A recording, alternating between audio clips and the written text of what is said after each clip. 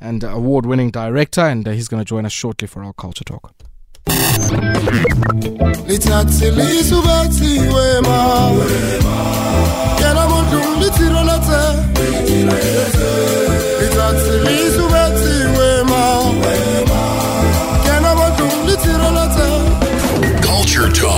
Culture Talk on Metro FM. It is indeed our Culture Talk, joined on the line by Babu James Ngcobo. Babu Ngcobo, kunjani mapalo?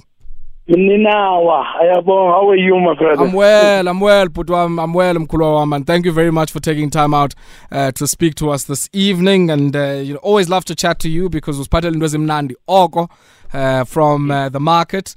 And this time around, the revival of The Brothers' Size. You're directing the South African version of it. It's on for a limited amount of time, 4 weeks or so, until the end of this month. Talk to me about the story of two brothers, and I guess why you felt it so important to revive it in the way that you did. I always say that we tell stories in a universal space. And I just love the idea that at the Market Theatre, when we talk diversity of content, it's not just something that we say and not implement. So we've had this commitment for the last 8 years to the celebration of the Black History Month, which is celebrated internationally. And we've been able to produce plays by African-American playwrights that have never been staged in this country. Yes. But our 10th play, the one thing that really hit me about the play was the concept of brotherhood and masculinity. And you look at some of the calamities that we've experienced, in this world. They come from the erosion that has happened with an idea of brotherhood, and it is such a delightful play written by Terrell McCraney. Some people will remember him. 2 years ago, he won an Oscar for a film called Moonlight.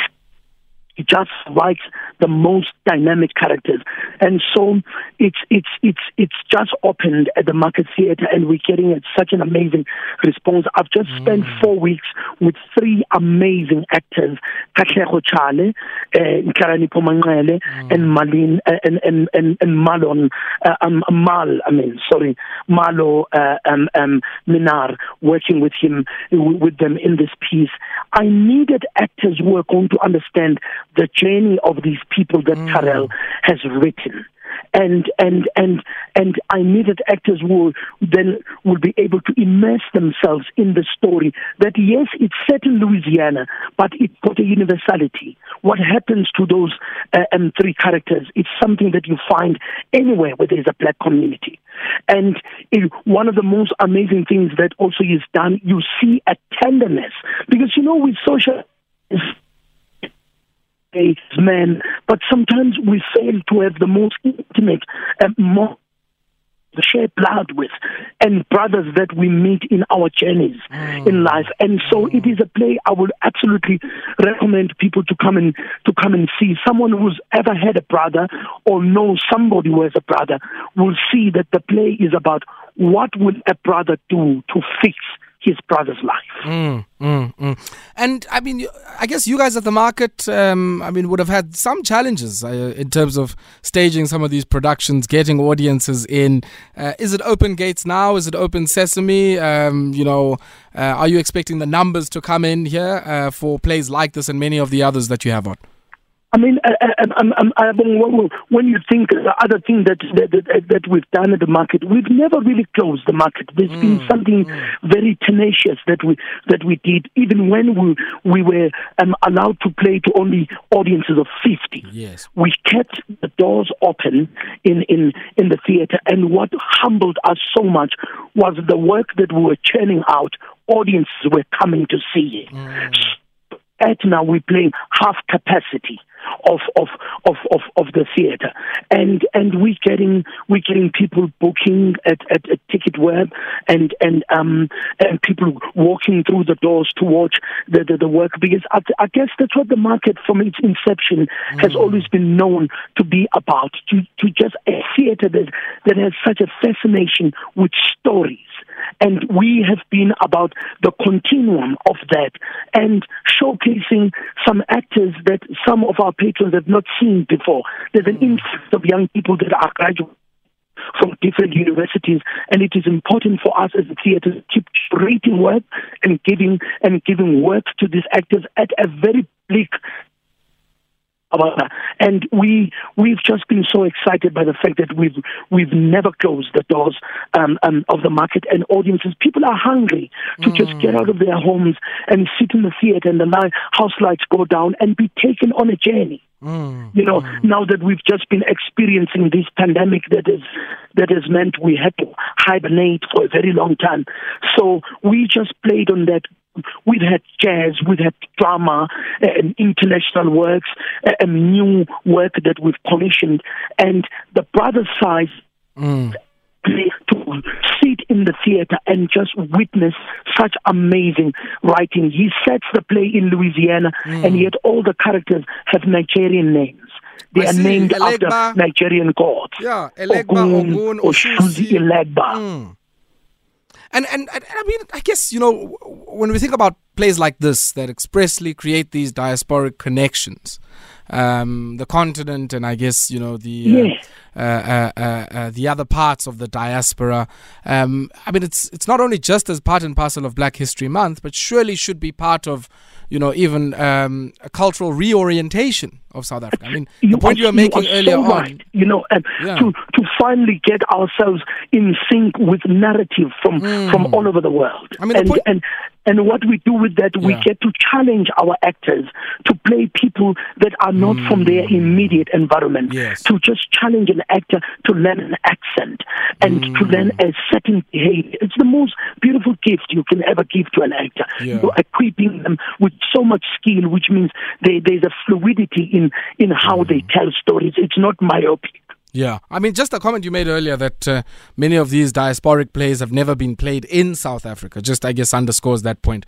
But maybe for the purposes of our listeners, this is on until the 28th of February. Talk to me about some of the times that this would be on, and I guess, more importantly, what else is on at the market? Yes. We play Tuesday to Sunday, and then from Tuesday to Saturday, it's a 7:00 performance, and then we have a matinee on Sunday.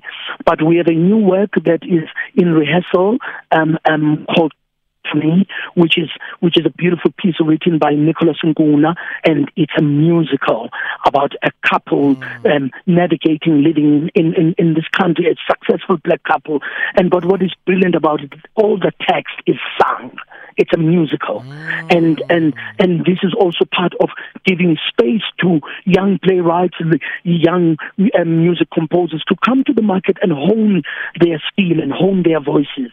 We've got Tony Yele, a very prolific colored writer from Cape Town called Adam Small, with staging his play with Wayne van Rooyen, Brendan Daniels, and Kim Klute, and Christo Davis is directing it. And already you're getting a sense of diversity that I was talking about, that we are making theater for all communities.